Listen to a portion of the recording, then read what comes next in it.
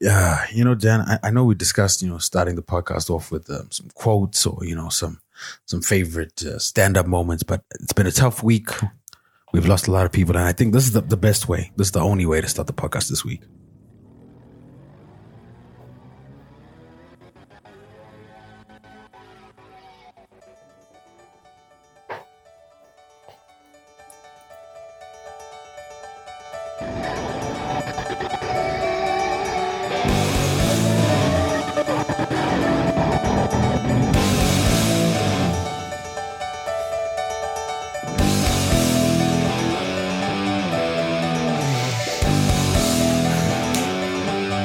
Yeah, if you guys heard, we lost Meatloaf this week. A legend.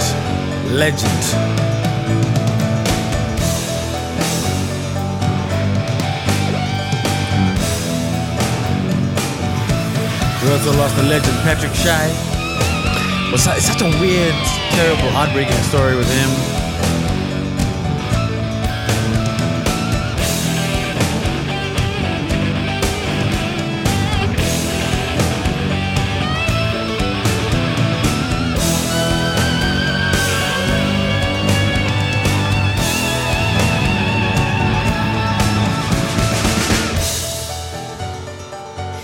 We lost Andre Leon Talley. And of course, Dan's favorite designer, Thierry Mugler, is no more. Heartbreaking.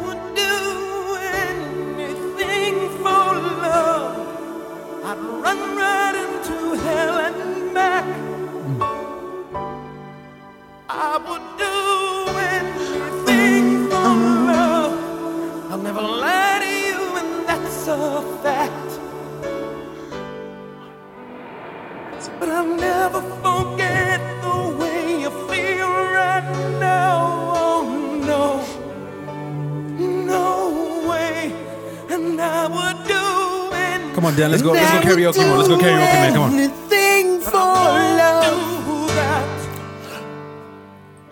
What is it that he won't do? I won't do that.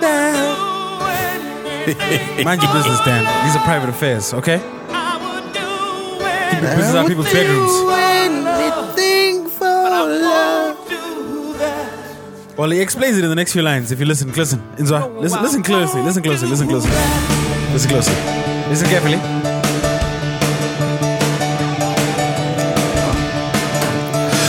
No, what a song, bruh. They're just some songs, no matter how many times you listen to them.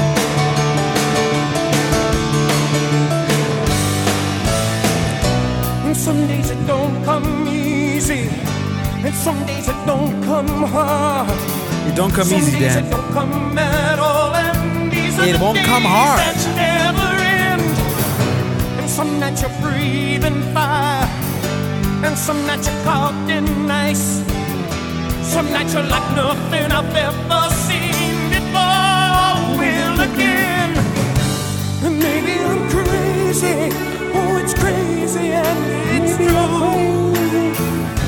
I know you can say it's true. Yeah, man. What a classic. R.I.P. Meatloaf. For a while, my mother didn't let us listen to Meatloaf because she thought his music videos were of a demonic nature. The most interesting fact about Meatloaf that I know is that he was a vegetarian. Isn't that? I mean, I don't want to.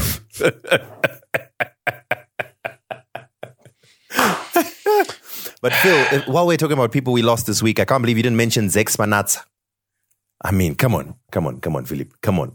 Yes. Yeah, that was actually another. I was actually going to do it like a proper one at the end, but I was just trying to figure out like, what do you do? Anyway, play your favorite Zex Manatsa this week. So I think he had like a very famous Caps United song. But for me, obviously, to be honest, the only song that I do know, that I know for real, is T-Obv. Let's give it a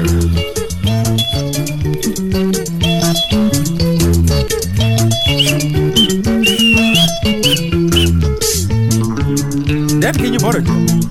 When I do, it looks like I'm doing clacks.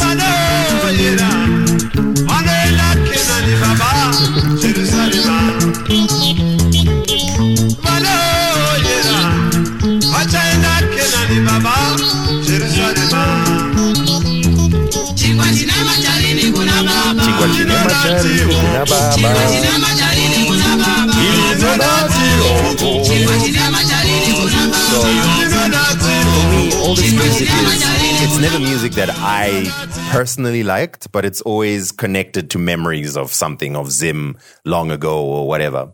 So, yeah, it's a sad loss. And of course, one of the other things that Zex was famous for was he had his wedding in Rufaro Stadium. Mm-hmm. Just saying. Real niggas do real things, Dan. Real niggas do real things. I mean, come on. So yeah, anyway. It's another week. I won't lie, Philip. We're getting numb to this. And that's a terrible thing. It is. It's a scary thing, actually, Dan, because I don't want to feel like when people damage, oh, here we go. But also, like, when you're trying to protect yourself, what do you do? What can you do? What can you do? The show must go on, Philip. So let us raise the energy. Yeah, we got it. Let's pick it up. It's what our full heroes would want. Absolutely. Let's go. Podcast listeners. Good to go. Sound a big thing now. Hey. Get mad now. Let me hear a drum play.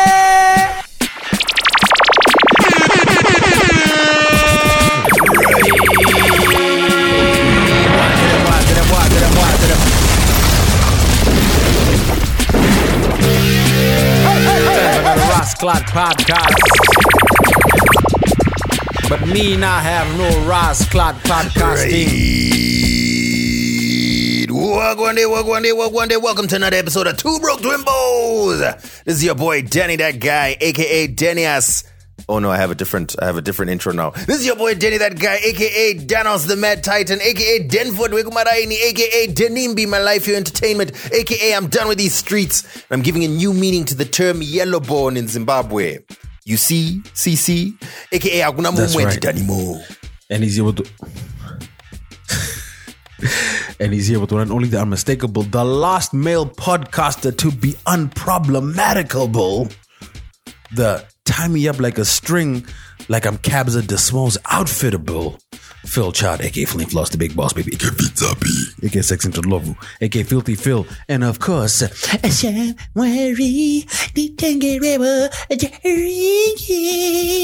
what's up, Dan? You good? Dan, how come you didn't come to the studio today? Why are we still doing those over Zoom? Ever since you got engaged, you've been keeping a very big distance, Dan. I don't like this. Oh, nothing but distance between you want me to change that?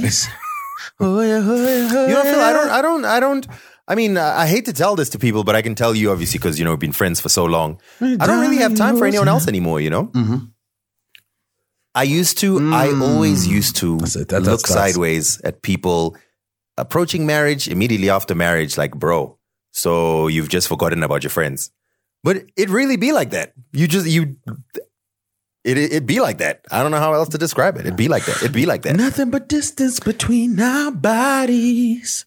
So, Phil, have you thrown out your Yellow Warriors jersey? Of course not, Dan. In fact, no, we'll come to that. Don't worry. You're jumping the gun. We'll come to that. Don't worry. I'm not jumping the gun. I'm just asking. No. We'll get to that. Okay, let's actually start with what we normally do. Zimbabweans doing it big. Hey, this week we got huge news in the world of technology. Zimbabwean James Manyika, currently living in the United States of America and the head of the McKinsey Global Institute, also former advisor to President Barack Obama. He has been appointed as Google, well, technically Alphabet's first senior VP of Technology and Society. Technology and Society, you'd say. Well, it's a new position in which James Manyika is he's going to do some work on tech and society. Yeah. they're under pressure and they need a good they need someone to herd the cattle because when under pressure, who else to turn to but a Zimbabwean? So no, but yeah, I hope it's more him breaking the glass ceiling than them putting him on the glass cliff. No, I don't think you know so. The glass cliff is right. It breaks beneath you. No, yeah. So basically, the glass cliff, it's a phenomena where when an organization or CEO has just been caught out doing some reprehensible things, the organization will appoint a CEO that's a minority to take the heat off and then gain goodwill, but also put them in a position to fail because there's no way they're not going to succeed. And then by that doing so, they then say, but you see, we appointed the blackies and they failed, so we're going back to whitey. Yeah, but I mean, Google CEO is not white, so yeah, he's also not doing a very good job. When has a Google CEO really done a great job? Since fam, even Eric Schmidt did a good job. Since like 2005, I would say. Compared to Sundar, Eric Schmidt was way better. Fam, Eric Schmidt brought us Android. Sundar has killed. Breaking news. I'm now planning to leave. This is the Pixel, the new Pixel phone is going to be the first Pixel phone I have not bought or even considered buying, and I'm switching back to Apple. Do you know how bad things have to be for me to be like, you know what, the best choice for me is right now Apple? I won't lie, it's a great choice. I'm enjoying Apple. Apple. The notifications are still crap. That's for sure. The notifications are now very easily customizable using the focus modes. No, Dan, oh my God. You have no idea what good notifications. If you think focus mode makes your notifications better, shame. Dan, the notifications on app. I have Apple devices. I have an iPhone. I know they're crap. I use them every day. No, you just haven't set it up. And the thing is, you say they're crap, but I love them. I have Android devices. No. You have those ones. You don't have. Yeah, I mean, Apple's treating me well. It's treating me well. I've got no complaints. And I can see you not a moving podcast over. of the people. People say we're not a podcast of the people. How dare they? All right. So huge shout out, of course, to James Manyika. I think it's a big deal because, I mean, Google, come on. It's one of the 3 biggest companies in the world. I don't know if that's technically true. But anyway, yeah, so shout out to James. Maybe he can divert a couple of days of revenue to solve our financial issues in Zimbabwe. All right. Shall we talk about feedback from our last episode? In our last episode, which was the ESGN episode, because, we spoke a lot about sports. There was some feedback I wanted to quickly address. Let me pull it up. I didn't write it down. I'm just going to read directly from our Two Broke Twimbos Twitter mentions.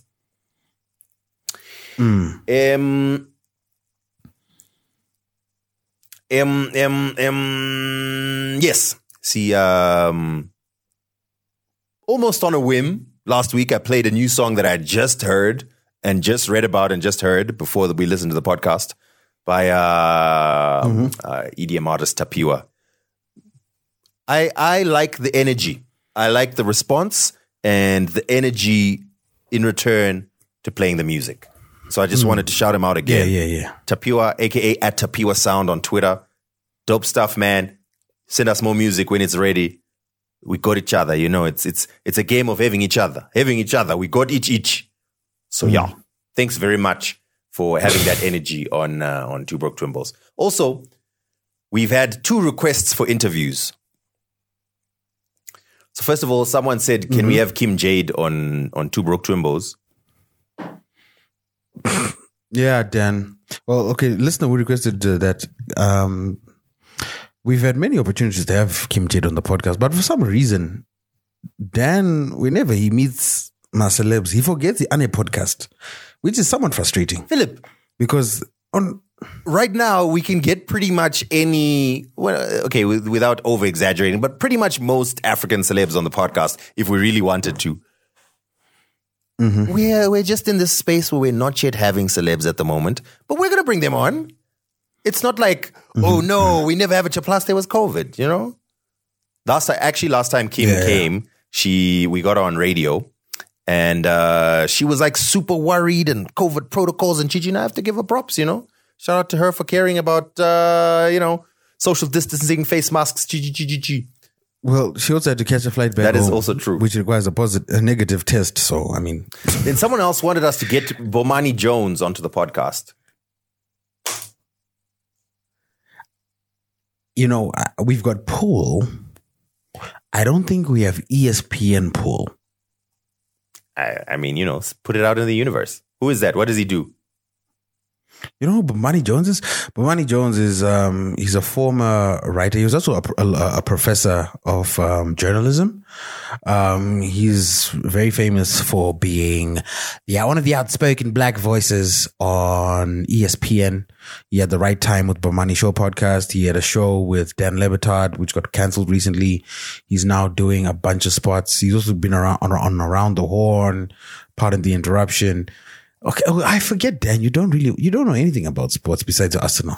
I watch football, and I believe that's enough sports for me.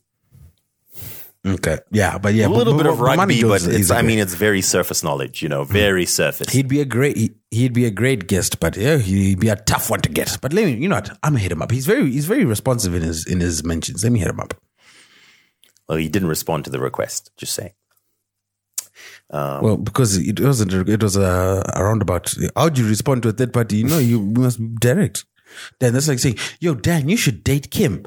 And then Kim's like, yeah, you should. No, come on, man. You're like, nah, man, come on.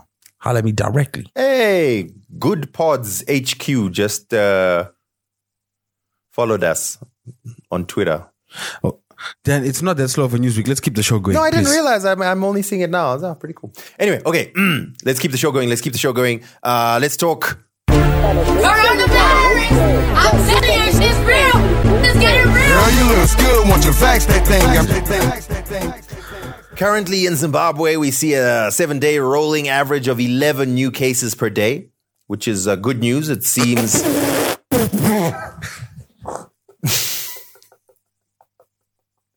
Yes, Philip.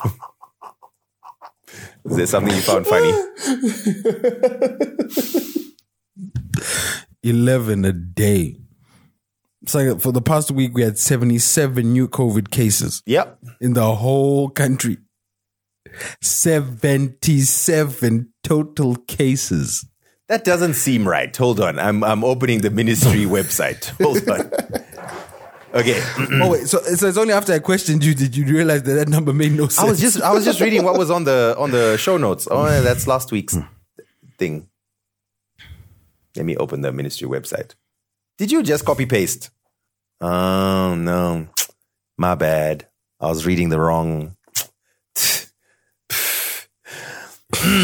Rolling 7-day average of 7 new cases doesn't make any sense. Philip, who wrote this? The Ministry of Health. No. The 7-day rolling average for new cases is 297.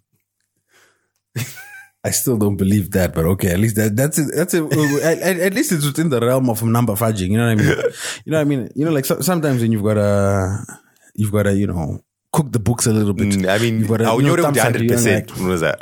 You know what I mean? No, 78%. Yeah, that's possible. It's plausible. Yeah. Please, Philip, can you tell whoever wrote 7 here? I think they just copied 7 days and then put 7 new cases a day. South Africa has a lower rolling 7-day average of 116 new cases. I'm now questioning these. Philip, this is not good. Anyway, doesn't matter. We are the source of real news, Dan. Real news. Okay. The point is, real news. COVID is still there, but at least it seems to be slowing down, Chan. But it's still there. Yeah. So then, I think someone at work had COVID today.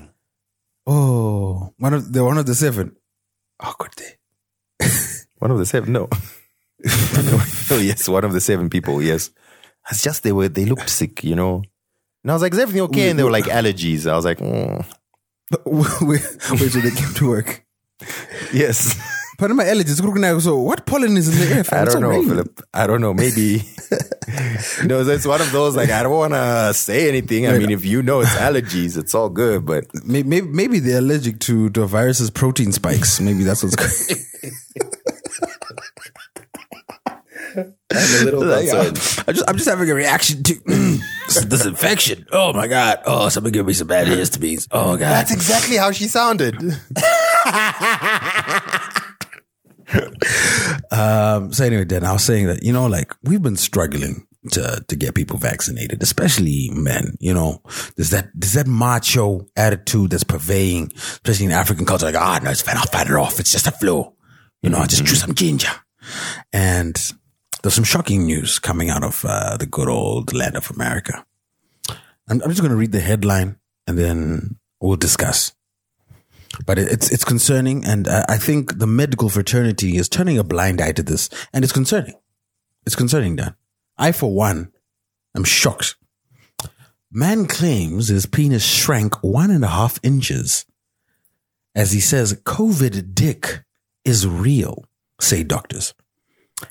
As if contracting COVID wasn't bad enough, a dismayed man now claims that he's lost a whopping 1.5 inches from the length of his penis as a lingering result of the vile virus.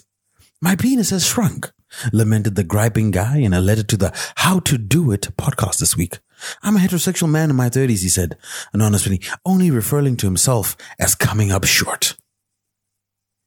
In July last year, I contracted COVID and was very sick. When I got out of the hospital, I had some erectile dysfunction issues. I mean, Dan, personally, this is why I've been vaccinated 17 times. I don't have much to lose.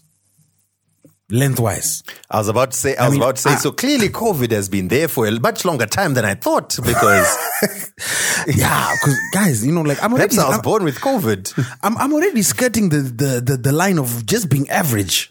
Can you imagine being 1.5 inches below average? Fam, I'd lose all my pull in these streets. Well, so guys, the good thing is, we know, Phil, it doesn't matter, Yeah, so that's the thing that gives me hope, So wow, guys, this is a whole long article. Wow. See what you did there. In the New York Post. Wow. But Dan, this is a serious issue. And I'm saying people are ignoring, like, the medical fraternity is turning a blind eye to this. They're turning a blind eye to this one-eyed monster's problem. And it's a serious problem. Can you imagine, Dan, can you imagine, like, we come outside the pandemic and everyone's lost like an inch or two? Fam. Please let that be the case. Please. It reduces the global average, right? But it also reduces your average. I mean, okay, the difference, Philip, between 5 centimeters and 10 centimeters is less noticeable than the difference between 5 kilometers and 10 kilometers. You see what I mean? I have no idea what you're talking about. If we all head downwards. Who has a 10-kilometer shaft? I want to meet this person. No, so it's just dude faints every time he gets aroused. Just booty, fainted. Hyperbole, Philip, just to show the point. But yeah, I'm closing this COVID conversation. You mean this conversation?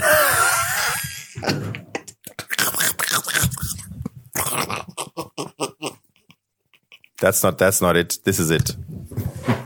Coronavirus! I'm telling you, it's real. It's getting real. Girl, you look good once you fact that We have thing. things to discuss. Podcasters are under attack. Male podcasters, especially Dan, these past 2 weeks have been bad for us. Between those minions that academics has given a platform and that idiot in South Africa, it's been a tough week for male podcasts. Dan, our brand is under siege. And I lamented on Twitter the other day, like, these dudes are going to mess up the game before we can even make the money back for our microphones. It's just,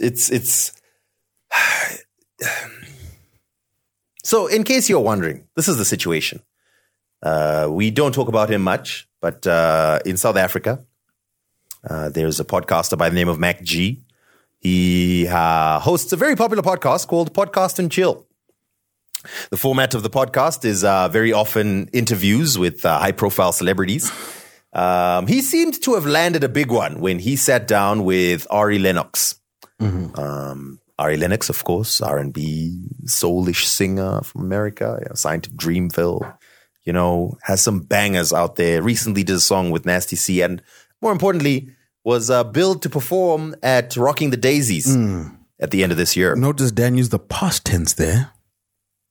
I mean, I was excited because I was expecting to be in that area. Oh, I forget Dan is now a Cape Town boy. What better pre-wedding? Dan, you might as well just move to Kaapstad because that's what's going on here.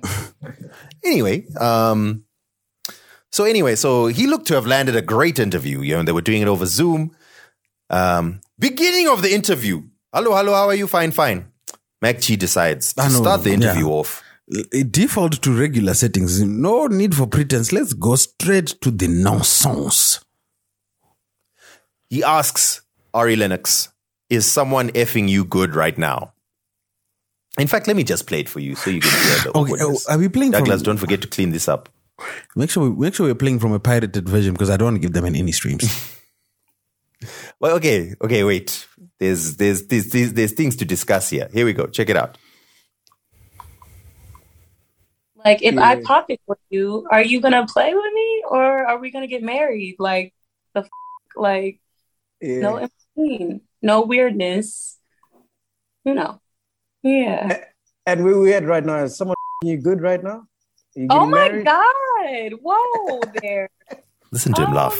I'm not having. What a weird man. He's just a weirdo. Just weird. Why that way? Why act it that way? Whoa. Because that's what you say in the song. You know what I mean? I love that part. When did I say that? I said it in the song? Yeah. Don't you remember the song? I do, but I didn't. Oh, I guess I did say that. I did say that. Okay, so I when I saw this come up, I watched about 5 minutes into the interview. And I was like, I can't. 5 minutes? Wow. I gave up a long time ago. I was like, that's fine. I'll live with that. I can't. Anyway, they left. I mean, okay. Let me tell the whole story, then we can discuss. So anyway, Ari Lennox went on Twitter, and some people started discussing. Ari looked so uncomfortable in this interview, and a lot of them was American Twitter and so on. So Ari came up and took a clip of this thing, and it was also on the Shade Room. It was in a lot of places. And she's like, this was very uncomfortable for me. Why wasn't parts of the interview destroyed like the team promised? Why didn't anyone intervene? Because I was on a call full of people. Why did it happen to begin with? She says, I feel slow and ambushed and blindsided. And then it led to a lot of back and forths because, South African men. Southern African men in general. Because it was all the men. All nationalities were equally embarrassing. Yeah, but it started. So a lot of them were like, hey, like, what's your problem? And people they like to do this whole, I'm savage. That's what I do. Ha ha ha. So they were really coming at Ari and insulting her and whatever. So she basically said, she was also speaking back and basically said, if this is how y'all are in South Africa, it's fine. I get it. I get the message loud and clear. I'm no longer coming there. I'll never come there. People are like, hey, good riddance. We don't even like you. We hate you. I think one of the most hilarious parts was because I'm trying to put it delicately. Let me just say, a lot of Mac G's fans are idiots. Not the brightest, not the brightest bulbs on the shelf. And they were like, yeah, because Ari, you're not even as big as South African stars like Casper Nyovest. Casper Nyovest has 1 million followers. You only have 700,000. You're nothing. And that just shows the length and breadth of the intellectual acuity, rather, of these individuals, where they gauge popularity or they gauge appeal by how many Twitter followers you have, because that's the only rubric, that's the only currency that they deem to be valuable. And Ari Lennox, she might not be the biggest star in the South African sphere, but she's a big star in markets that pay a lot more than South Africa. She was headlining one of South Africa's biggest festivals that has been postponed for the past 2 years. Keep in mind, Rocking the Days was also bringing Stormzy last year because of the pandemic. They couldn't, of course. So she's at that ilk. She's at that level. And I, for one, would have loved to see her perform live because I love her music. I love She a Better Baby. I love Pressure. I also understand where she sits culturally. So the fact that Mag G did the interview with her is a failure on many parts. Firstly, so in fact, to just add on to this, after this, Ari continued, this debate continued, and we'll discuss it a little later, but then also what came out was a few days later, Ari also said, you know what, I'm actually done with Dreamville as well. I'm done with Dreamville, I'm done with Interscope, I want to get out of my contract. And when I started thinking about it, I could realize why. And she mentioned it with these tweets. So some of you guys might not realize what happens when a big artist does an interview. A big artist, for an interview like this to go forward, they'll speak to the festival organizers. And the festival organizers will have their PR and media team. And then they'll say, listen, we've booked you as part of your contract. You're obligated to do X amount of media appearances so that we can promote your performance and also promote you within the market. Right?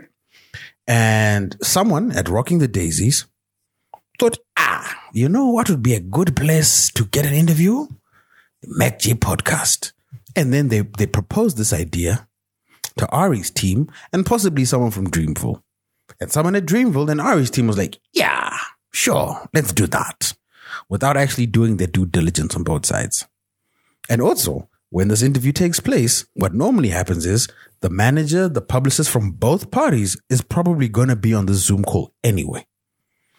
So when someone like Mac G says something like that, no matter what the context is, because the context is somewhat irrelevant because the result is the same.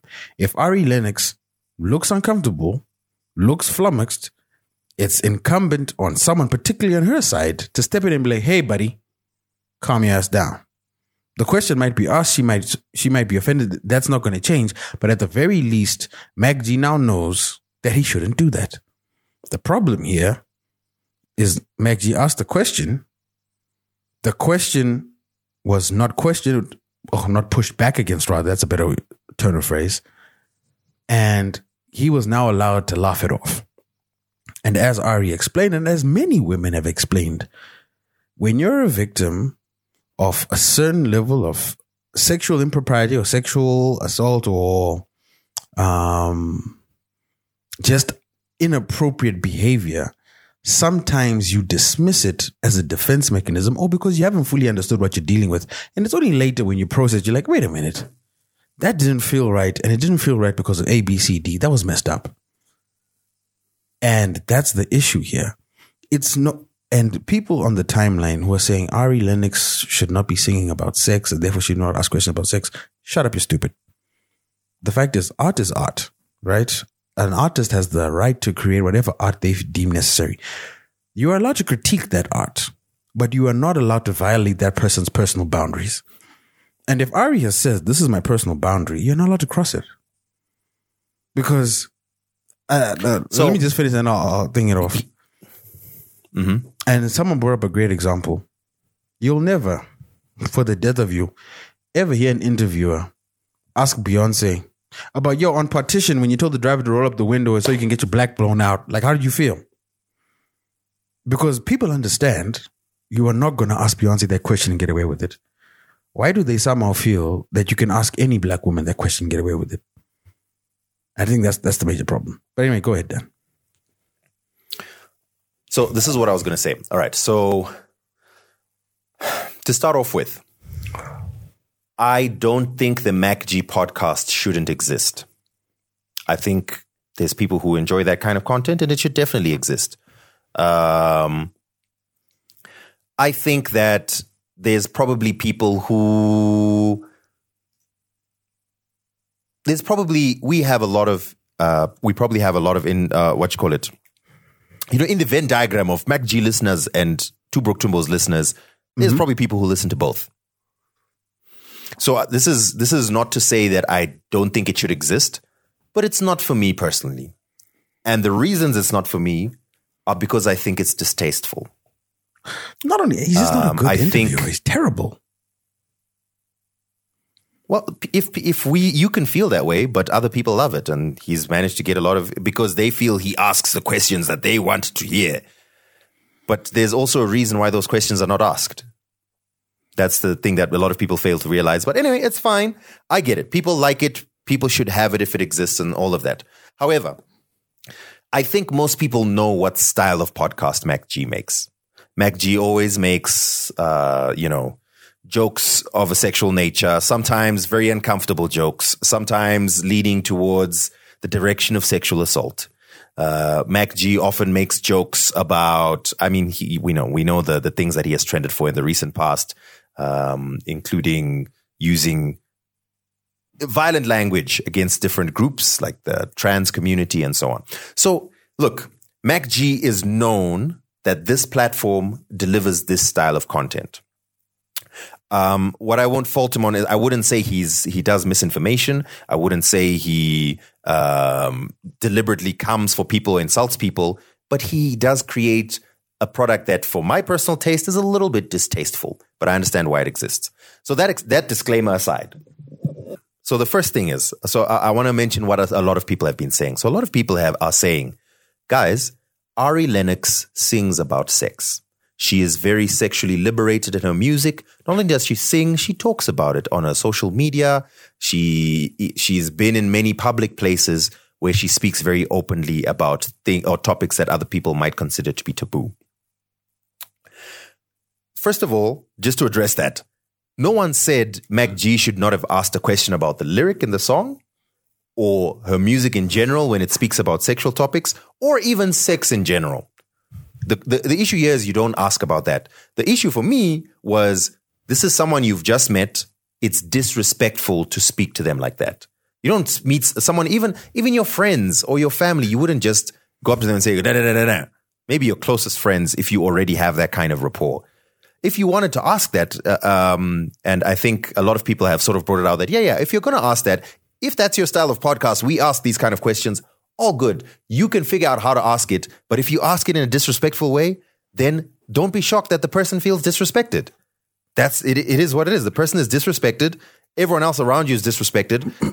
Ari Lennox feels blindsided because obviously she didn't know about the podcast. She was booked to be on it. She was probably given a brief. Hey, there's a podcast in South Africa. Hey, in our research, they've shown that they like to be a little bit edgy. So just be on the lookout for that. She's probably like, I love that, man. I sing about sex all the time. I don't even think she got that much of a brief. I don't even think she got that much of a brief. Be that as it may, the fact is, her team should have known, first of all, that this is an edgy podcast, so they should have given her that brief. But that doesn't absolve him from being disrespectful. Like you said, if you're going to approach someone, you got to be at least some level of respectful. If you're disrespectful, then people will react or respond in that way. And other people who are watching will also call out the disrespect. So that's currently what's happening. Mac G, the way you spoke to Ari was disrespectful. There's someone you don't know and you say, is someone effing you good right now on a podcast? One of the first points of conversation we're having. Of course, that's disrespectful. You'd never say that to someone you respect. So it shows that you didn't respect this artist. So everyone who's saying she sings about it, the point is not the sex. The sex is not the problem. Some people are saying that's her lyric. Well, technically that wasn't her lyric. You've got it wrong. She said what she was going to do, not what someone else was going to do. I think it's a small but important. Yeah, we're splitting hairs. I think it's a small but important distinction because if you're now asking the question, so are you following through, or if you had a chance to follow through on what you sang about, that's a little bit of a different question. Not your personal life is someone effing you good right now. What? Firstly. Secondly, even if her lyric was the raunchiest thing that you can think of, it still doesn't give you the excuse to be disrespectful. And I think we as especially as younger society, we've devalued the idea of respect. I think respect has been weaponized in previous generations, and I understand that, but it's still a good ideal to aim for. When you meet someone, you're dealing with someone, a simple level of decency or respect. Maybe not deference or whatever, but some level of decency for other human beings. Secondly, one of the most stupid things that I saw that kept on coming up on Twitter was, there you go. Ari was exposed for ghostwriting. She doesn't write her own lyrics. It's pretty clear to see because how come she couldn't remember the lyrics when Mac G quoted them to her? What? Are you guys dumb? Come on, man. Dan. Why are you asking questions? Come on, guys. Come on. Even if someone else wrote the song, which is a very, very common practice, especially in R&B music. No, in music. Even if someone else wrote the song. What's that? I said even music general then. It's not just R&B. Yeah. Even if someone else wrote the song, or she wrote the song, or whatever, someone comes at you with a quick, hot question, which is very difficult, and you expect to just remember every single lyric of all the hundreds, if not thousands of songs you've written. Remember it immediately. Come on, man. Come on, don't be silly, man. Can I ask you right now, you wrote something in your grade 7 exam. These were the words you used. You don't remember them? Someone else must have written them for you. Don't be stupid, man. Thirdly, those people who say that's what Mac G always does. That's the problem. Just because you always do disrespectful things, it doesn't mean it shouldn't be called out. So this is a situation where someone did something that someone felt was disrespectful. The person has responded and said that's disrespectful. And you're saying, why are you blocking my free speech or whatever? I can do what I want. It's free, blah, blah, blah. Well, it's also free for the other person to respond to you, is it not? Yep. Freedom of speech doesn't equal freedom of consequences. I wanna address. So Mac G had some comments in his most recent episode of the podcast. So first of all, he feigns ignorance. This is the story. He says this interview was recorded last year, probably around November. He says, I didn't even know who Ari Lennox is. Oh, of course. Okay. He says, I got a call from the label. So his co-host, I can't remember his name, says, from Dreamville. He's like, I don't know which label. They just called me and said, we want you to interview Ari Lennox in the next 30 minutes. She's free in 30 minutes. Can you do it now? So he says, okay, I've got 30 minutes to brush up on her music. So he Googled her. He says that was one of the songs that I listened to because I watched her Tiny Desk concert. I listened to that song and then I decided to reference that lyric in the song. So his co-host says, no, of course, everyone knows that we asked that question, but maybe you could have asked it differently. And I think that's fair. If you have positioned yourself as we're the podcast that likes to be edgy, we're going to ask the questions about your private life and whatever. Fair and fine. That's who you've decided. To me, it's just distasteful, but you've decided that's what you want to be. Cool. You have your fans that love it. Great. But his co-host says, it probably would have been a good idea to ask it in a more respectful way. So, for example, you have this lyric in this song. What was that referring to? Or can I ask about this or whatever? And she obviously, and that's something that he said, she doesn't owe you a response. She could decide to say, I don't like that question, move on. And that's also fair and fine. But his whole thing was like, no, but I was respectful. But I was. No, but I was. But I told her I was referencing the song. And you're missing the whole point. If the person feels disrespected, that it is what it is. Your guest feels disrespected, then you were disrespectful. So, yeah. And then the fourth element of this whole conversation is now, I don't know how Pearl Tusi's involved. Now, may I love my colorist queen. You know, she looks good on the gram. Standing up for the rights of light-skinned women everywhere. We love it. But someone needs to take her Twitter password. Jeez Louise. So what she decided to do was she decided to laugh with a disclaimer in brackets saying a retweet is not an endorsement. Endorsement. Yeah, she decided to laugh at someone who tweeted Ari Lennox is not even beautiful. By the way, throughout this whole period, people are insulting Ari Lennox because how dare you? Oh, and there's another more subtle conversation I want to get to in a moment. But anyway, let me discuss this first. So Pearl, now everyone starts coming for Pearl and she's like, hey, you guys are attacking me. What? I never said, hey, Johnny, blah, blah, blah, blah, blah. It's not cool. It's not fun. It's not quirky. It's not interesting to just be mean for the sake of being mean. I don't think so. Come on, Pearl. Come on, man. She ugly though. I mean, come on. Come on, yo. No. So here's the argument that certain air quotes intellectuals have used. And I'm going to quote it from Twitter. The Ari Lennox interview with Mac G proves that artists feed us vile language and culture that they themselves refuse to consume. As long as they make money, they're happy for us to consume, but not when it affects their image. That's the problem when people don't. They read like 2 blog posts about intersectionality and thought leadership, and then they're like, "Yes, I've got it now. Let me kill these people with these thoughts." So this person said to me, "You're being you're not engaging the debate because you've automatically assumed Mac G was wrong. Yes, I agree he was disrespectful, but he had every right to ask the question because it was her lyric.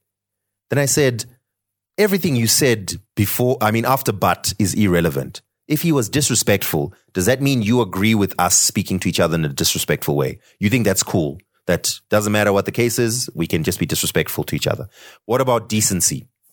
If a person has done something wrong, and the question here is not whether she did something wrong or not, but if you believe a person has done something wrong, do they still deserve to be treated with decency? That was my question back. Like, no, but you see, when you cut off debate and so on, it's like, no. Was the question disrespectful? If it was disrespectful, that's what the conversation is about. Rekunzi, hey, your kids listen to her music and whatever, that's a completely different conversation. It's a separate conversation about who should censor or whether there should be censorship or what kind of content should exist. That's a whole other podcast. Here, the issue is Mac G said something disrespectful to a guest. It's not the first time he's done it. It's actually probably not even that big a deal that he's done it because he constantly does it. The reason it's become a talking point is because everyone's talking about it because Ari Lennox has said she wants nothing more to do with South Africa because of that interview. And that's why it's become a big talking point. So for me, Mac G asking that question actually didn't make me that mad. I was just like, whoa, that's a bit disrespectful. But it's Mac G. I still think it's disrespectful, but dear Mac G, watch. The thing that made me really mad was the commentators of everyone who especially pushed that narrative of she sings about sex, so she should take it if she dishes it out. I'm like, can you hear yourself? Like, really, that's what you believe? If someone speaks about sex or sings about sex or uses or says sex publicly, then you can treat them whichever way you want. And that's what made me mad because it's not the same, but it does remind me of conversations like, oh, she was wearing it, she deserved it. No, it's the same WhatsApp group. And I think ultimately what Mac G displayed is a general sense of entitlement that men have over women, especially women that they deem to be sexually liberated. I think we've discussed on this podcast before, like the incident I had with people jumping the stage with Moonchild. There's a lot of times where you see the difference in how men approach men, especially like when they jump the stage versus how men approach women when they jump the stage. There's a big difference in how men treat. In fact, I saw something else. It probably was one of the dumbest tweets I've ever seen on Twitter, where someone tweeted that, hey, I just saw a white woman near Coco Cabana wearing some very short shorts and not one person whistled or touched her. And the person's response was, well, that's a white woman. You can't even compare white people because it's a different skin tone, it's different culture. People view them differently. And you idiot, that's the exact point. That's the point they were making. But that is it. When, especially with someone like Ari Lennox, who is a darker skinned woman, who is a black woman, people feel a certain sense of entitlement to women's bodies. And obviously, South African women in particular, part of them were like, yo, I really want to see Ari, but I'm not even going to try to defend my country because this is like, South Africa is showing the reality we have to live every day. South Africa did not become the rape capital of the world by accident. There was a strategic effort by the men there to just do rubbish and disrespect women. So culturally, there's a serious issue of just disrespecting people. And the fact that even after you've disrespected this person, even after you've been called out for it, the fact that you feel confident enough to double down and not check yourself and ask yourself, you know what, was I disrespectful? And this is for anyone in the world. Intention does not equal result. Whatever you intend to say, whatever you intend to do means nothing if the person you did it to or who was affected by it is hurt or offended by your actions. Mac G genuinely might have felt, I am not being disrespectful by asking this question. And I'm giving him a lot of the benefit of the doubt. And I don't believe so. But let's just say, for the sake of argument, he believes that. No matter what you believe, if Ari says, yo, I was uncomfortable, it doesn't matter anymore. You should now apologize. It's that simple. And also, I don't understand. Why is it so hard to apologize? Why is it so hard to have self-reflection? So for Mac G, here's the thing. Okay. He's probably not going to hear this, but I know people who are listening to this podcast probably also listen to Mac G's podcast. So just to make it clear, the fact that Mac G asked the question is not the problem. The problem is he asked it in a disrespectful way. That's not a huge problem because sometimes we all misspeak. So, like Phil is saying, if you are your intention is to ask about the lyrics of a song, the person who you asked it to feels uncomfortable.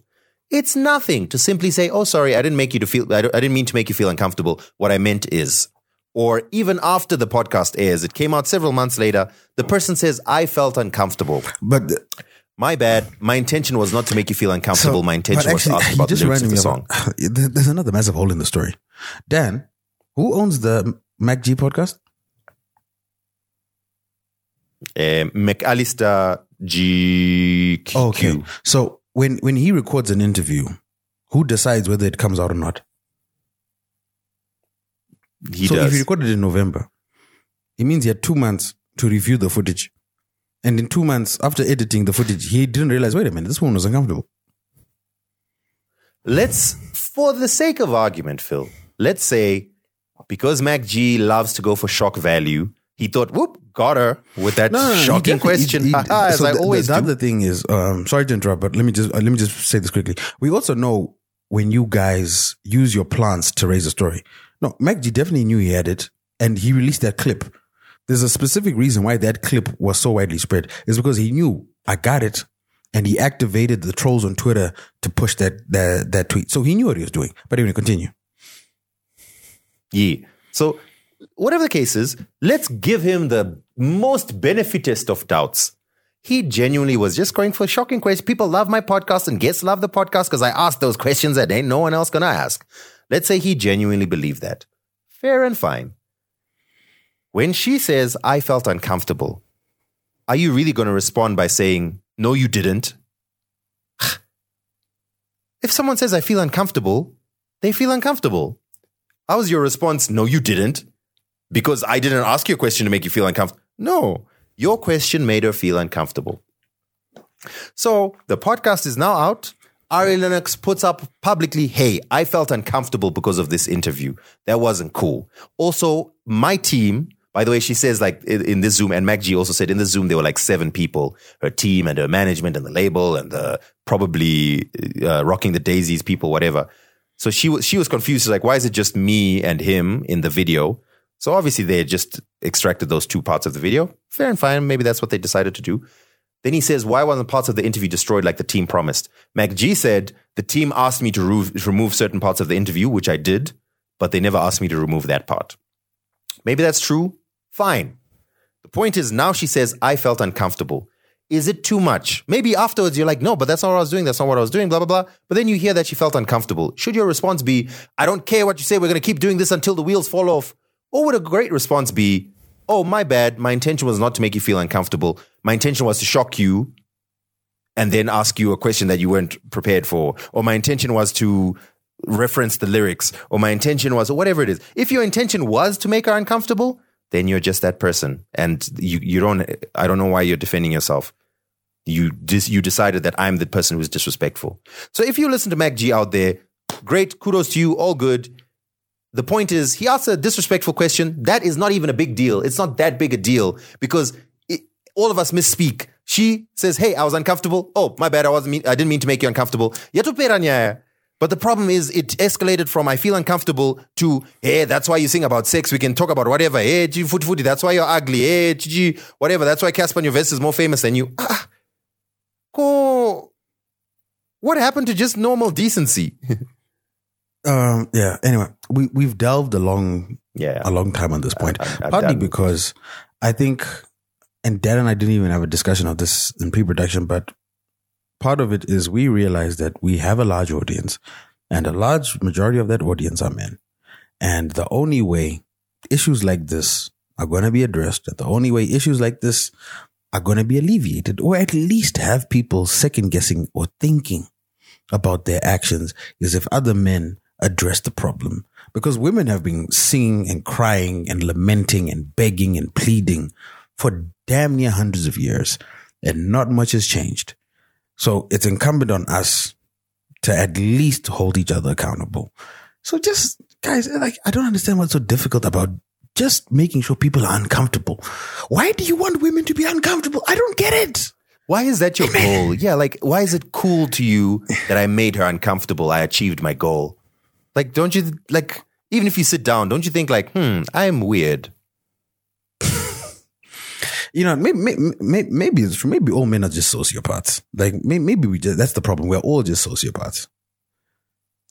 Hey, listen, I'm just going to take a quick aside to speak to the men who listen to our podcast and MacG's podcast, and maybe they're fans of Charlemagne, and maybe you follow Shaddai. Who knows? That's like 3 people, bro. That Venn diagram is very small. I promise you, one of the things that makes you mad is you probably don't get as much attention from women as you think you should. You probably feel that you're an alpha male. And women don't seem to notice that. In fact, women continue to disrespect you by not replying your DMs. And you're a nice guy. You know what I mean? Like, why do they act like that? It must be because women are messed up. Okay. Do me a favor, just as an experiment for 3 months, just 3 months, every woman you meet, you don't have to suck up to her. In fact, don't suck up to her. Don't be a pawing, needy person, but just be respectful and leave her alone. That's all. Just be respectful and leave her alone. And then let's review after 3 months. And let's see if let's call it luck with women will have changed. Just an experiment, just human. No, I think... just 3 months, not insult a single person on Twitter, not to send a messed up DM or to leave an insulting comment. Any woman you come across, you just treat her with respect. And you don't even pursue her. You don't ask her for a number. You don't follow her or make a comment about her dress or nothing. Just respectfully and walk away. And just see if I just want to see if it'll change. That's all. So I would add to that. And Dante Nero calls us laying the 5 bricks. Whenever you meet a woman with no expectations, if there's something you like about what she's wearing, how she did her makeup, her nails, the phone she has, just pay her a genuine compliment. And that's it. Just say, hey, love those shoes, and keep going. Just do that. And while you're also doing that, just focus on yourself and say, you know what? I've been having bad luck with women. You know what I mean? What could I do better without playing the victim to, you know, improve my luck with women? And just it. Anyway, Dad, let's move on. You know what I mean? From this depressing topic, let's move on to something a little more lighthearted, a little more uplifting. Something from the smile file, really. You know what I mean? And once again, I mean, this is actually white people are corrupt. The corruption in Zimbabwean cricket amongst white people, it doesn't end. And every season, actually, you know, where our eyes are on the Mbingas and businessmen, when really you should be looking at these white guys going, oh, bro. Oh, jeez, bro. So, Phil, you've put the wrong article here. What we need is the Chronicle. So you can tell the whole story, then I'll bring up the Chronicle. So anyway, while Dan searches for the Chronicle, I mean, some of you guys might know Brendan Taylor. Brendan Taylor was a former Zimbabwean cricket captain. You know what I mean? He was well known on the international scene. Obviously played in the T20s, in the IPL. I mean, one of our best exports. But to our chagrin, to our dismay, to our disappointment, and to our befuddlement, just last night, Brendan Taylor dropped a 4-page screenshot iOS press release where he detailed how he was coerced. Dan, should I give the summary, or do you want to do the full synopsis? Okay, let me start off with the headline. Let's go. Cocaine snorting Brendan Taylor accepted $15,000 to throw matches. That's the Chronicle headline from the Chronicle yesterday. I shouldn't laugh, but that's wild. That is wild. Okay, so overall, if you haven't seen the story, I mean, just overall, Brendan Taylor, successful batsman for Zimbabwe. He's retired now, but I think he's still in the realm of cricket. He recently came out and admitted. When did he retire? Because I think his retirement might be linked to the scandal. Well, I think he retired 2020, I think. Anyway, let me. So it's after. Okay. So I think it's linked to the scandal then, because he says after 4 months we went to the ICC and then the investigation began. So the ICC probably were like, "Yo, my mans, why are we doing this investigation? You better not be playing cricket." Yeah, he's 35 now. So my man says, in 2019, an Indian businessman approached him, said, hey, fly to the country. Let's discuss business. I've got a plan for a T20 tournament or something like that. Already, your holes in your story. Brendan flew over. Already holes in your story, He my guy. says they discussed whatever they discussed. And then afterwards, Anzi, we were then offered to go, have some drinks to celebrate the deal. What. Anzi, we had drinks. And during the course of the evening, they openly offered me cocaine, which they themselves engaged in. I foolishly took the bait. Oh, what is the bait again then? I don't understand. What is the bait? Anyway, says the following morning. Then is it bait if I put cocaine in front of you and I say, do you want? Say, would you like some? And you're like, oh, you got me. Oh, like a worm on a hook. Oh, damn it. Foiled Didn't again. see this coming. Foiled again. So he says the following morning, those men from last night stormed into my hotel room. They showed me a video of me taking cocaine.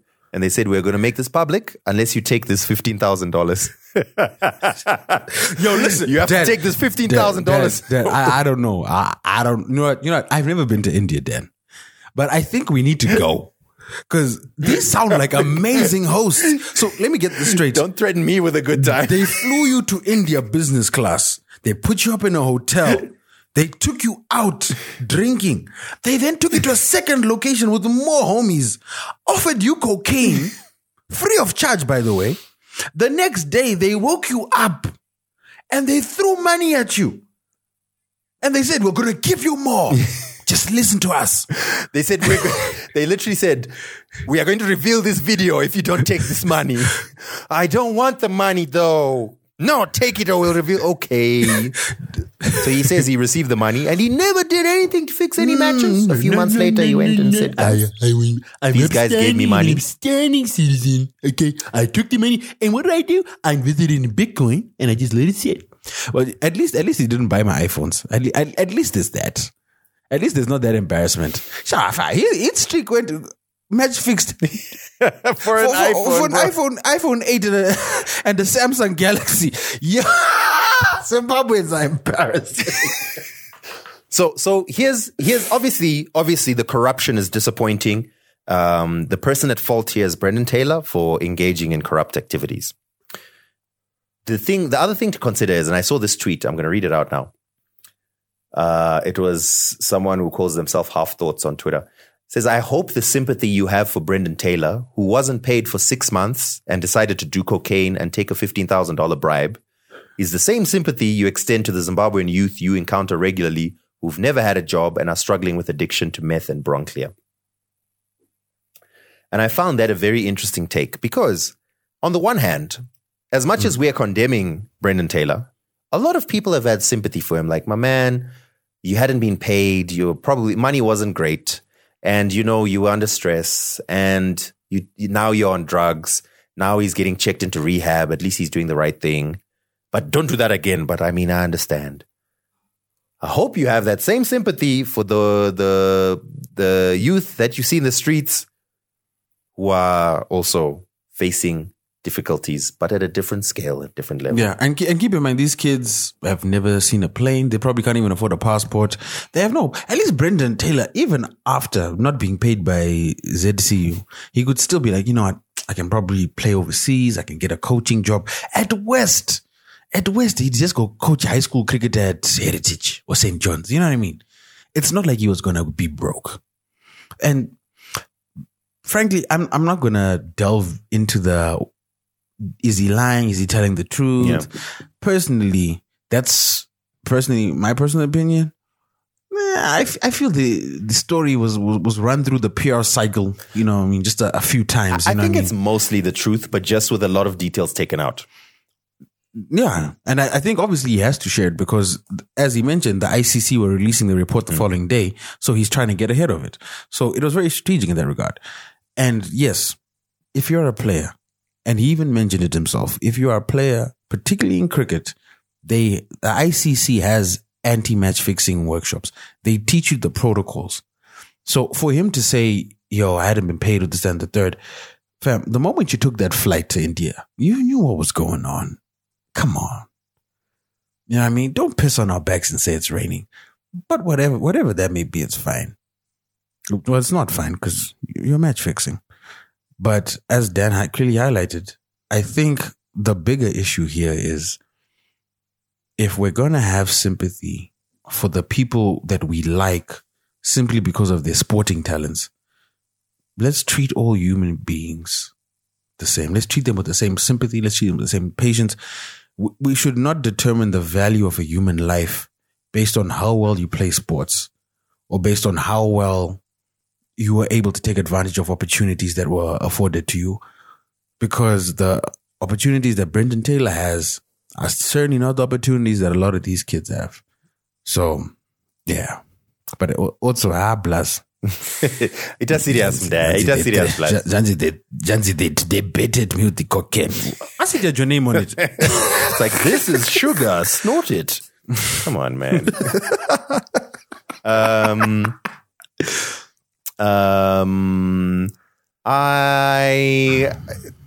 This guy was corrupt, took money. That's bad. But we also have to consider the stuff behind the scenes. I mean, so, I think the other thing is we're a podcast of balance. Yes. You know what I mean? We spend a long time castigating men for being idiots, for lack of a better term. But women have been wilding. Mm-hmm. Women have been wilding. It's particularly this past week. Are you familiar with the story of West Elm Caleb? I only looked it up after you brought it up. I only looked it up now. So, why do people love broadcasting their L's so much? And why do people like manufacturing L's just so that they can be part of the crowd who are broadcasting their L's?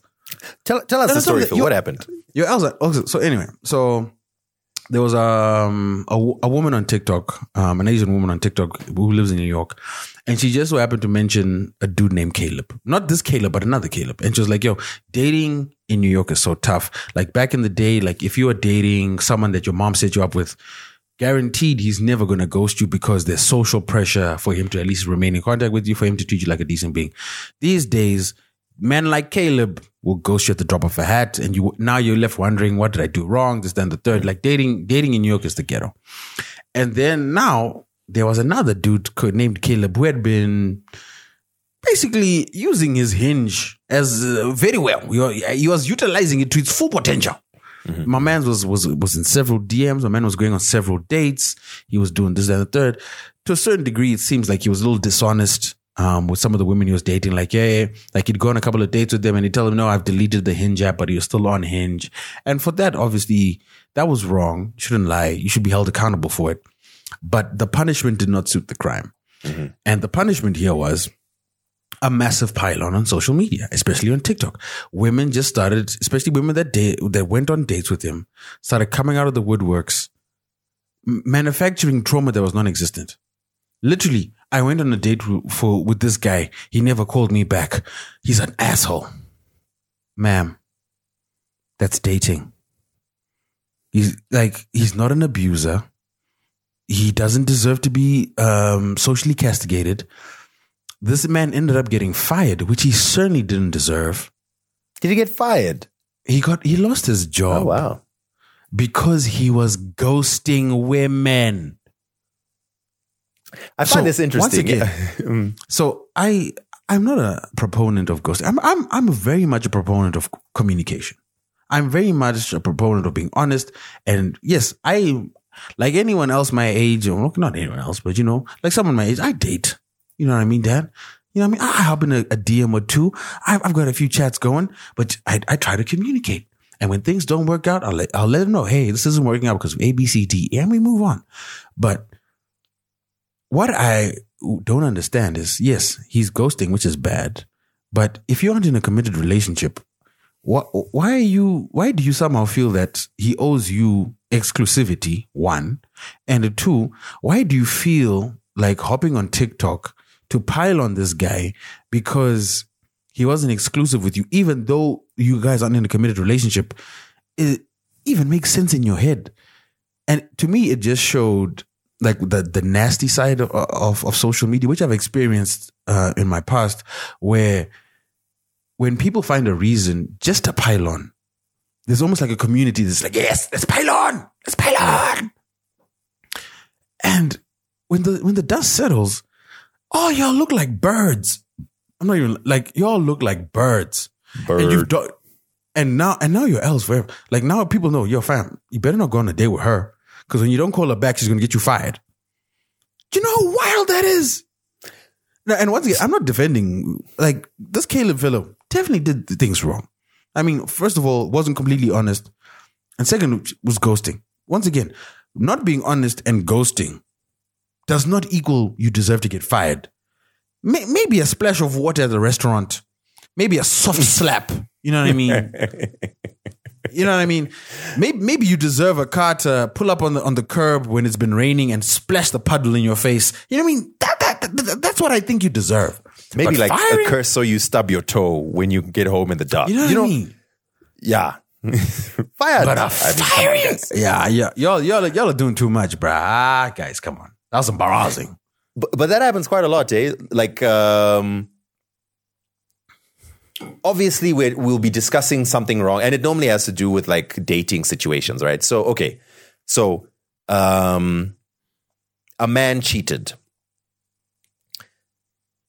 Okay. In fact, let me use a different example. Let me use an example like this. And again, I think you'll find an overlap with some of the people we're discussing earlier. We've heard many stories of men who got violent with their girlfriends/wives. And the reason was because they were unfaithful. So no one is defending infidelity, but that is not an appropriate response. Right? I think anyone with a sane, reasonable, level-headed mind can easily agree with that. It's not an appropriate response to be violent because someone cheated on you. The thing that they did is bad, but it's not an appropriate response. Take that scale and move it to an even smaller amount. Okay. Someone didn't text you back. It's not appropriate to be violent or abusive or bully. Yes, it's bad, but it's not appropriate to have that response or that reaction. So I think on social media, often because when emotions get involved, you feel like, yeah.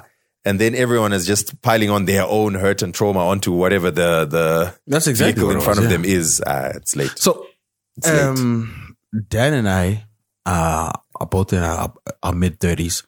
We understand the dating scene is the ghetto. I have friends in New York and they're like, yo, it's the ghetto out here. And I get that. I can understand. And to be honest, I've even dated a few women in New York and I'm like, yay! But why is it the ghetto?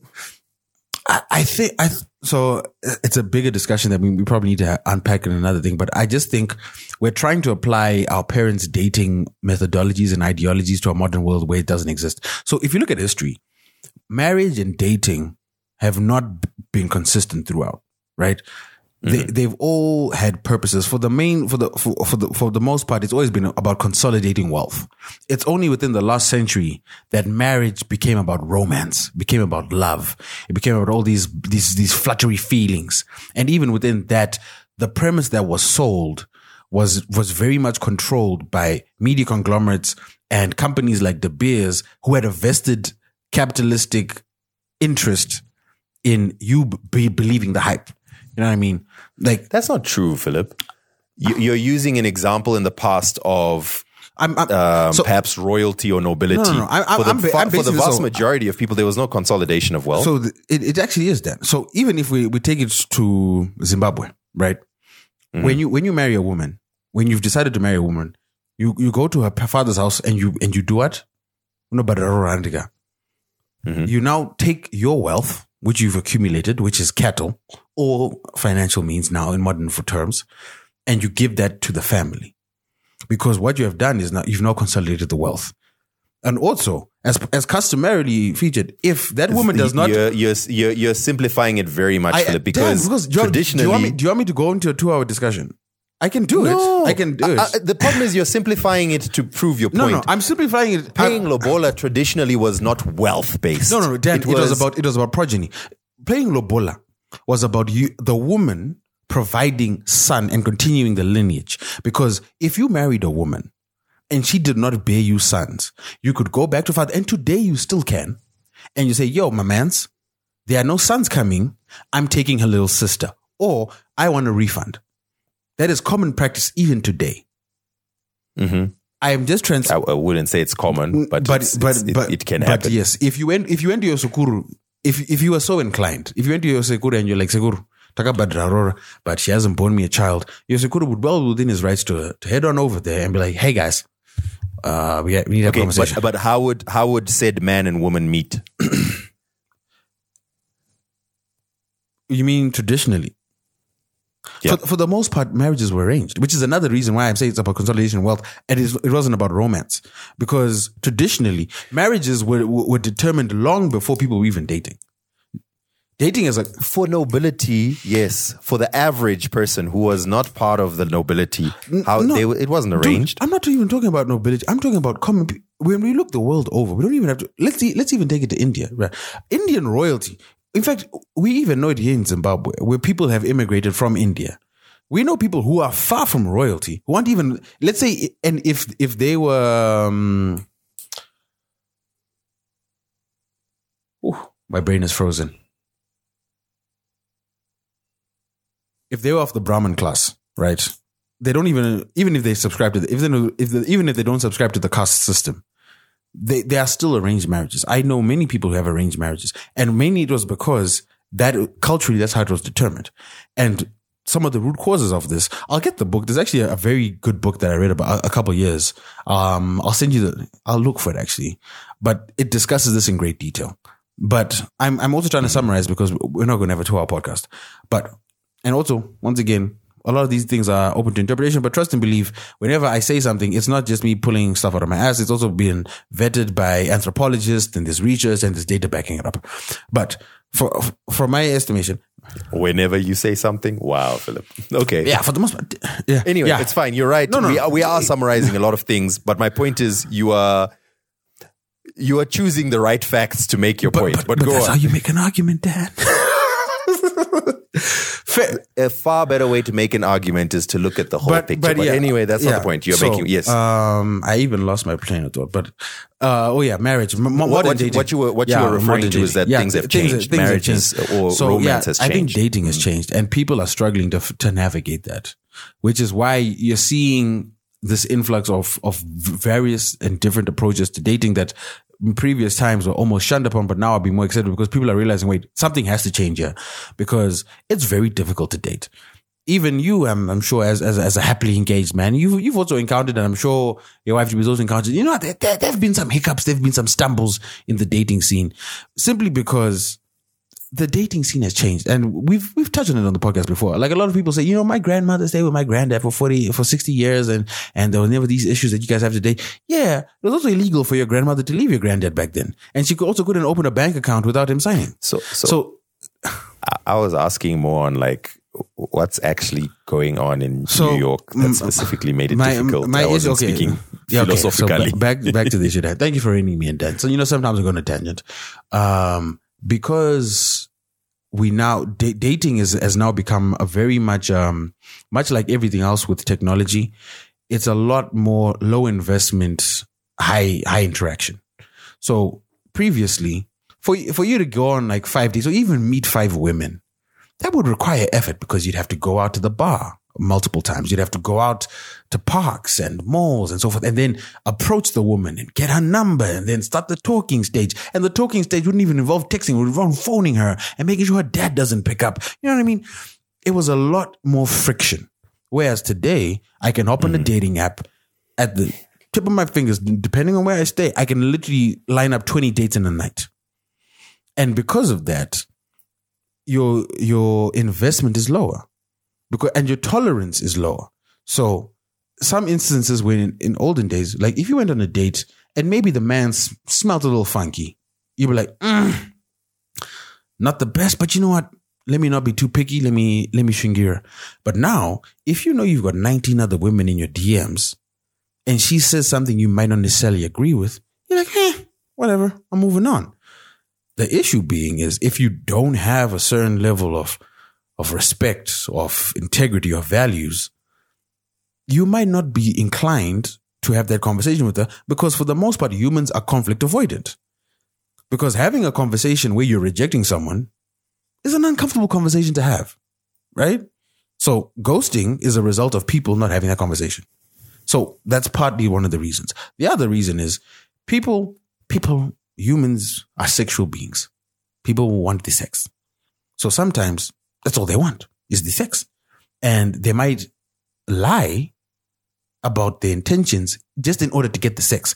And going back to what we just said in the previous days, for you to get the sex, that's why stupid rules like Steve Harvey's wait 60 days rule might have applied back then, is because the friction to get the sex was really hard.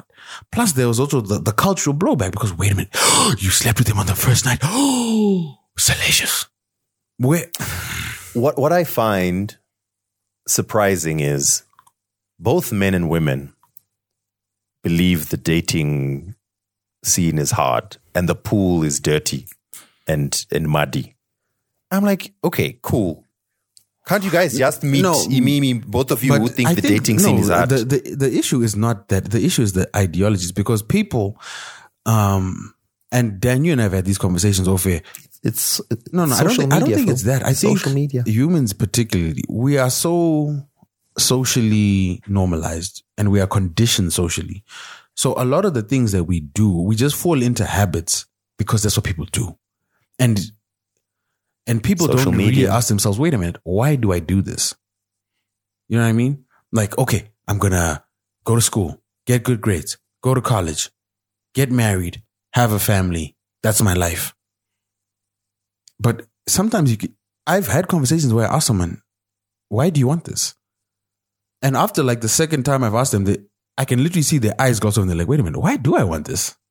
Because you've been socially conditioned to believe that that's what you should strive for. That's the existence you should have.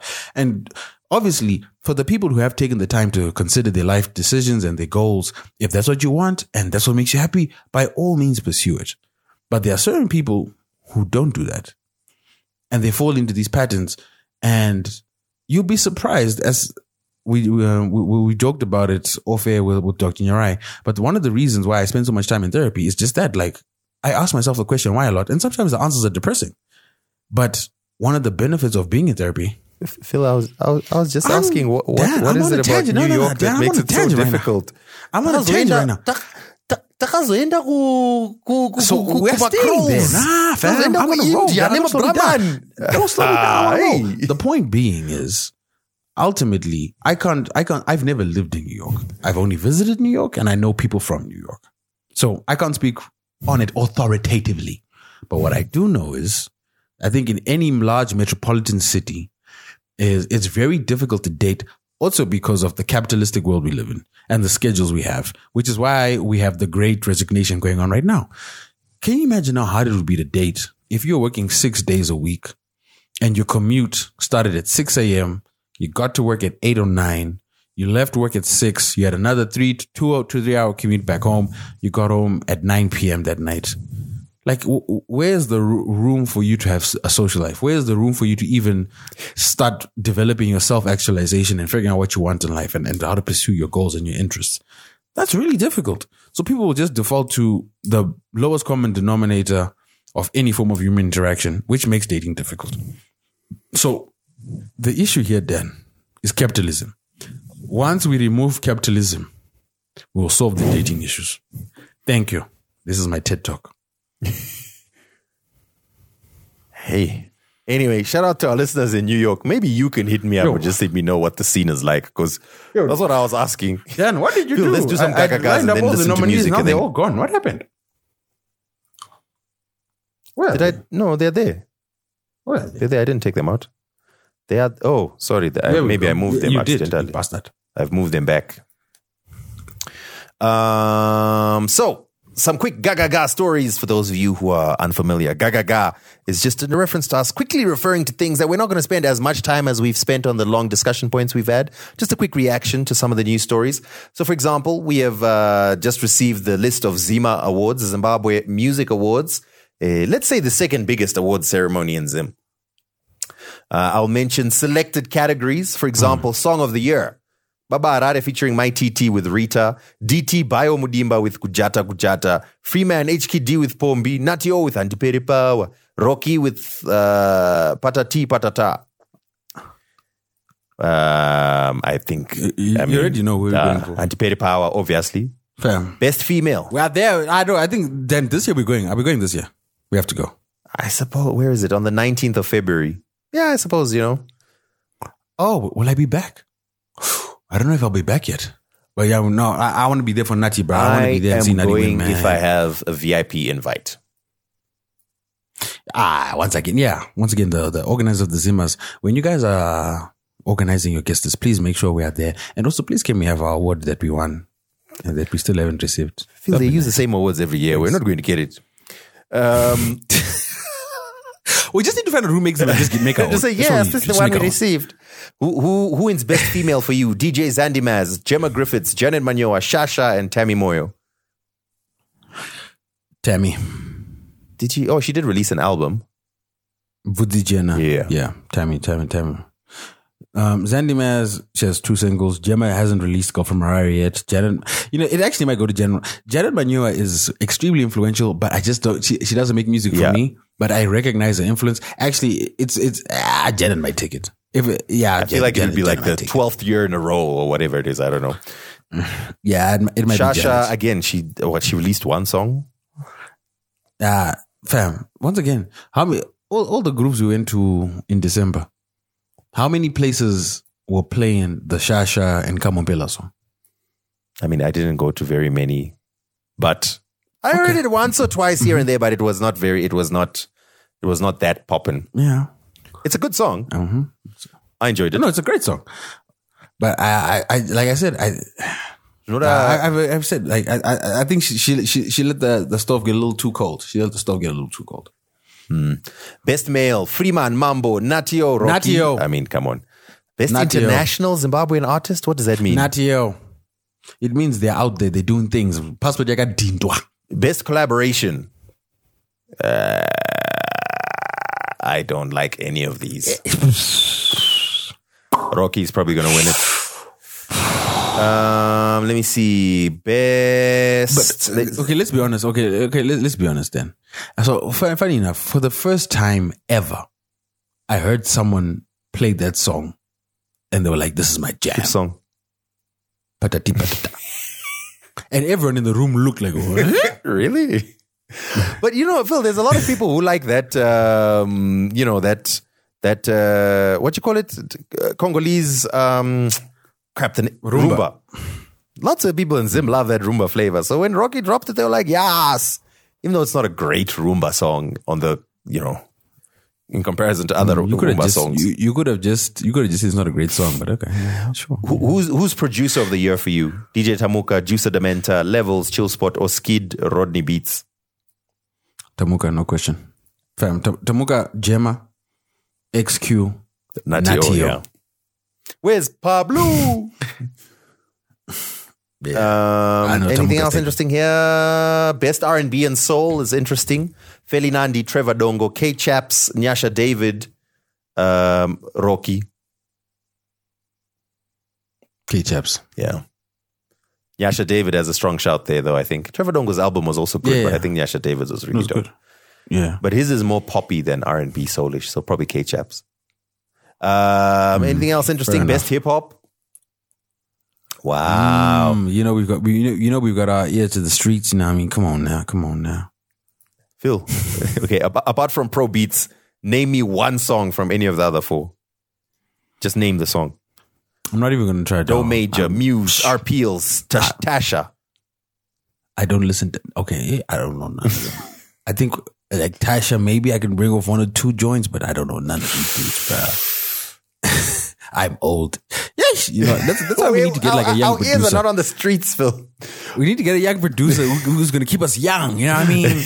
The same way Diddy's staying young with JT. That's what we need. Shout out to Tasha Soul for getting nominated, though. Shout out to her. She's been grinding for a minute. Do you remember she was trying to also get featured in the.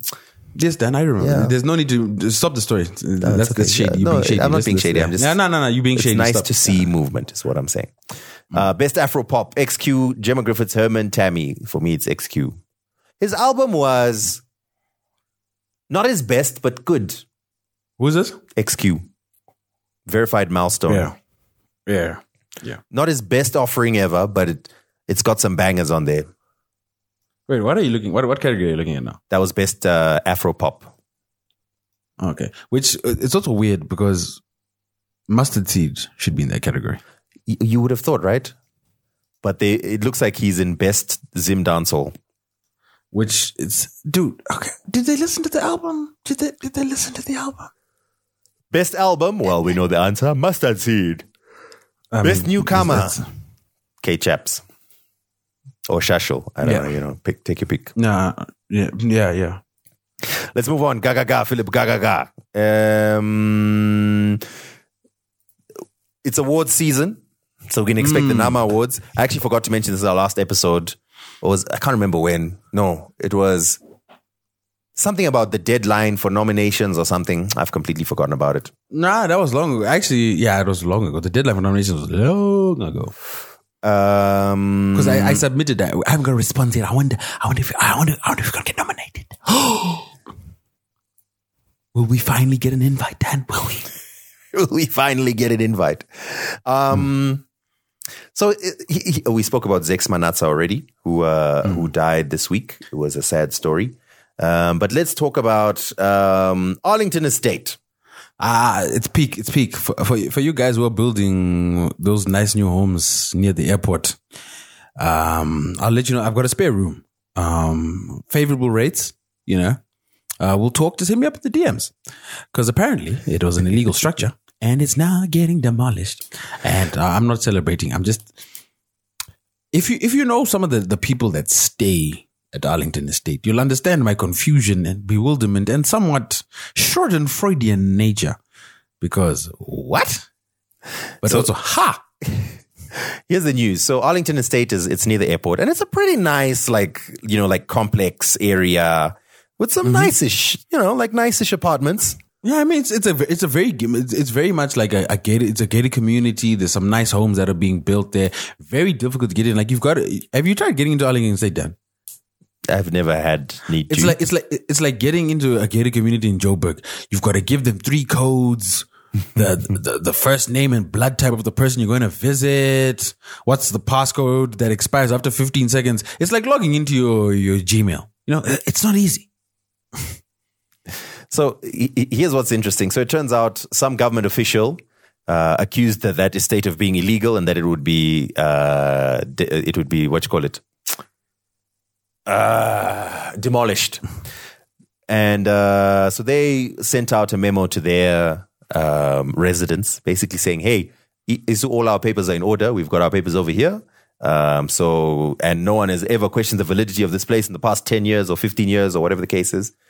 And it's going to be interesting to see what happens." Yeah, because I don't lie.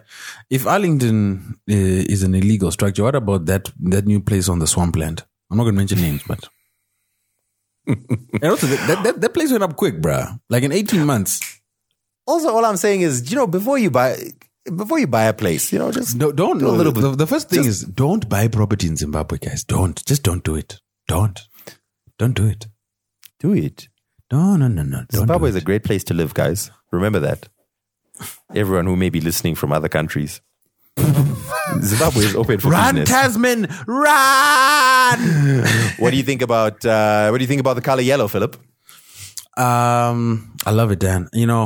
I think, and personally, I can't wait. I can't wait to rock my Wu-Tang regalia. My Zimbabwe shirt. Funny breaking news, Dan. Did you hear that the club in Helensville has now decided to change their name from yellow to green for some unknown reason? For some unknown, I heard that the Zimbabwe flag is changing. It no longer has a yellow line on it. Well, technically it's gold, but yeah, it's just going to be green, black, red. Even red is not going to build off. Just to remove all doubt. It's just the flag is now green fully. I found it interesting that in a yellow submarine, and it was yellow all submarine. yellow. Blim, blim, blim. I think I want to play that song. When was the last time you listened to that song, Philip? Anyway, Dad, we have given listeners no context, man. They have no idea what we're talking about. Oh my goodness. Hey, go listen to a political podcast. You'll get all the information you need. But long story short, Zimbabwe's biggest opposition party, formerly known as the MDC Alliance, has changed its name to CCC, Chamisa Chete Chete. It's actually the Citizens Coalition for Change, which then leads to the question, let's say that change happens. Will they have to change their name again? Or anyway, change that's not never important. gonna come. And they've also changed their primary color, their branding from red to yellow. It's a huge move the year before elections. It'll be interesting to see what happens. It's a bad move. That's what that is. But yeah, that's where. Why? Dan, you think so? The issue of the MDC name has been going on pretty much since Mutambara versus Changire. Yeah, when Chamisa got into his battle with Kupe, he should have just taken it. Like at that point, they just should have changed it back then. Like strategically, the name is already so embattled. How many versions of the MD? We've had more MDC variants than Loki's, bruh. At this point, it's the MDC multiverse. Actually, someone tweeted that and it killed me. And they should have done this years ago. And doing it this close to the elections. What I find the most interesting part of it is it's literally Fadzi's branding. The way the yellow was used in the picture and the signature and the whatever. You know, it'd be really funny if like they're at a meeting, like, guys, okay, fine, we need a new slogan. Todi. And the father's like, I still have the Photoshop files for my campaign. And they just removed layer.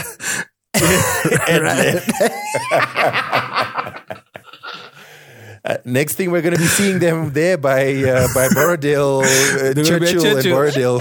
Yes, intersection.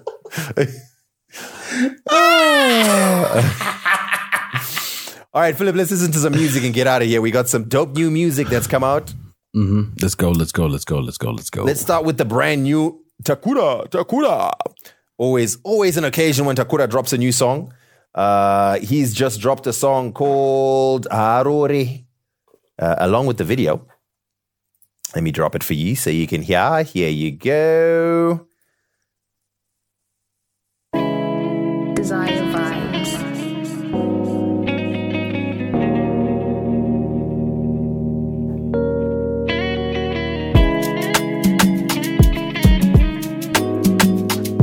Good morning, Takura.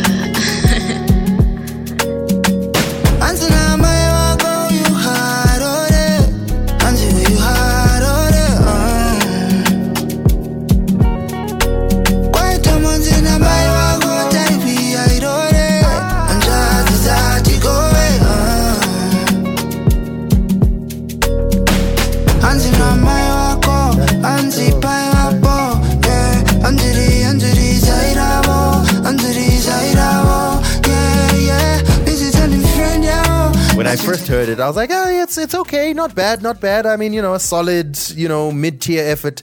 But when I listened to it again, I was like, yo, this is actually a banger. This is a good song.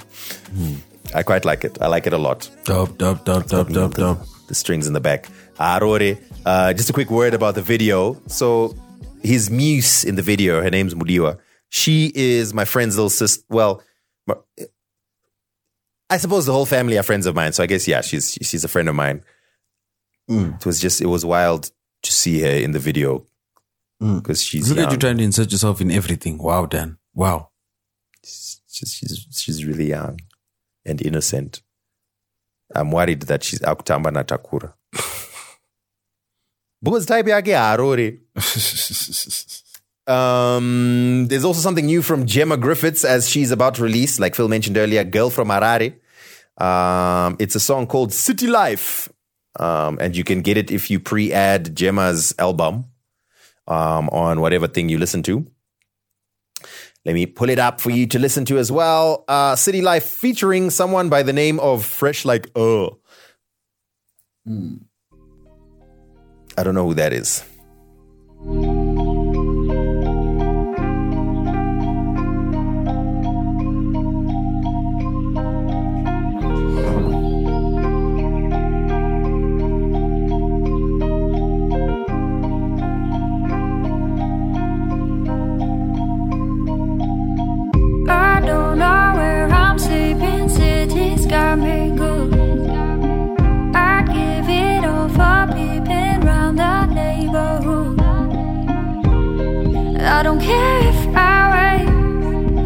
Years and decades away, far flashing lights and late nights where I'm understood. And yeah, it's true.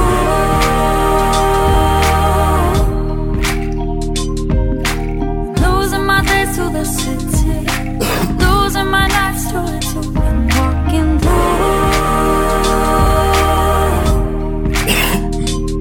This is when I love Gemma, when she's not Afrobeats or Zim dancehall Gemma. This Gemma, that's my favorite Gemma. Yeah, this is dope. Then something, keeping it in Zim, Philip. Fusion 5 Manguito, one of my favorite bands. They have a new single called Lucky. Check it out.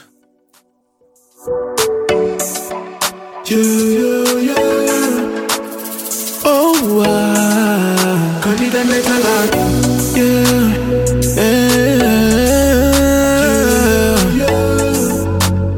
Oh, wow. Your body talking, yeah.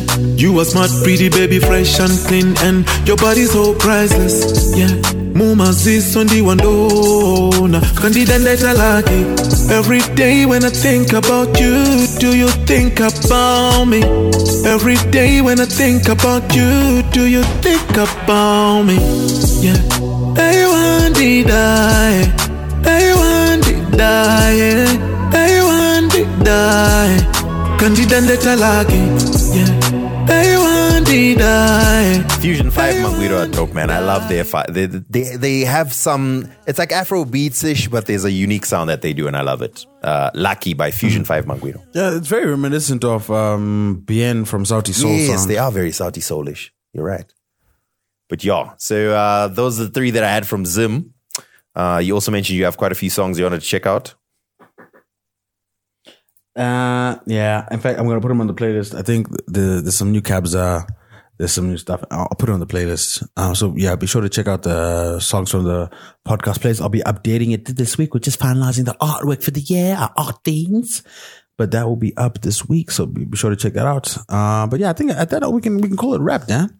It was a good episode, man. Good episode. Good work. Good work. I like it. Mm-hmm. I think in fact, we're not going to do an in-person episode for a while because I'm going to be traveling soon. We'll figure it out. We'll make it work. I think also, we had intimated it and we've sort of looked in the direction, but I think we should include one or two guests, not every week, but every once in a while. Keep things spicy, but only the guests we want, you know? Maybe we can ask our listeners, hey, if there's someone you want on the podcast, for whatever reason, don't just say the name. Tell us why. Like, what's interesting? Did they just release music or did they just appear? You know what we should get soon? We should get Sean. Because I want to hear about movies and acting in Zim. But anyway. Yeah, I think we'll line that up. I got sent a bunch of music this week, actually. So, Solid the Plug sent through his album that's dropping early next month. I haven't had a chance to listen to it yet, so I don't want to be the fake person and just play a song off it. So I want to give that a proper listen. I'm going to give that a listen. So Solid, we got your email. Don't worry. We got you. But I got a random email from this kid in South Africa, called Holy Trill. And he's got a song that's dropping next week called Grass Cut. He sent us an exclusive. And I'm loving it. So yeah, we're going to play out with that. But obviously, guys, please don't forget to support us. Please don't forget to like and subscribe. Please don't forget to share. Just head on over to the link in this description or on our profile pages. We've now collated everything. You can subscribe to the newsletter. You can follow us. You can hit us up via email. It's all there. So please do so. We've got some interesting stuff happening. So we've got a very big announcement. I think we're gonna save it until the ink is dry on the contract. But next week we've got a new sponsor and we've got a big announcement. We got two big things to announce, Dan. Okay, and it's gonna be a good year. Okay, so but how are we? Okay, we'll figure it out. But yeah, we got a lot of things going on right now. A lot of things going on. I'm talking about.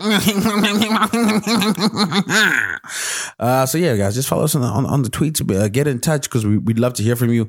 And of course, please, if you'd love to support the podcast, we really do need your support. Please head on over to our Patreon. It's in that link we just described, or just head on over to twobroketrimbos.com/donate. We really love and appreciate your support. But without further ado, this is my man Holy Trill with this unreleased track called Grass Cut. It's going to be out in a week or two, but it's a banger. Alright, we out. Yeah. Nigga, don't call me slime, you don't know my name, you just know my moves. Sending me snake emojis like we brodies, hold up, ooh. Good thing I keep my grass cut, I'm tryna intrude. Sending me snake emojis like we brodies, hold up, ooh. Nigga, don't call me slime, you don't know my name, you just know my moves. Sending me snake emojis like we brodies, hold up, ooh. Good thing I keep my grass cut, I'm tryna intrude. Sending me snake emojis like we brodies, hold up, ooh. Man, I just beat the system, done with school, but I still got stress. Tryna get that bag, now run up chest, nigga, we don't rest. I stay in the gym and I lay these raps until I sweat. Chase my dreams and I shoot my shot, got a green release, I'm something like Steph. Count my blessings, thank you God, keep my brethren by my side. Need no fakes inside my circle, I spy with my little eye. There's a snake in my grass and he keeps calling me slime. Should I greet or should I mind? His again and you gon' die. Nigga, don't call me slime, you don't know my name, you just know my moves. Sending me snake emojis like we brodies, hold up, ooh. Good thing I keep my grass cut, I'm tryna intrude. Sending me snake emojis like we brodies, hold up, ooh. Nigga, don't call me slime, you don't know my name, you just know my moves. Sending me snake emojis like we brodies, hold up, ooh.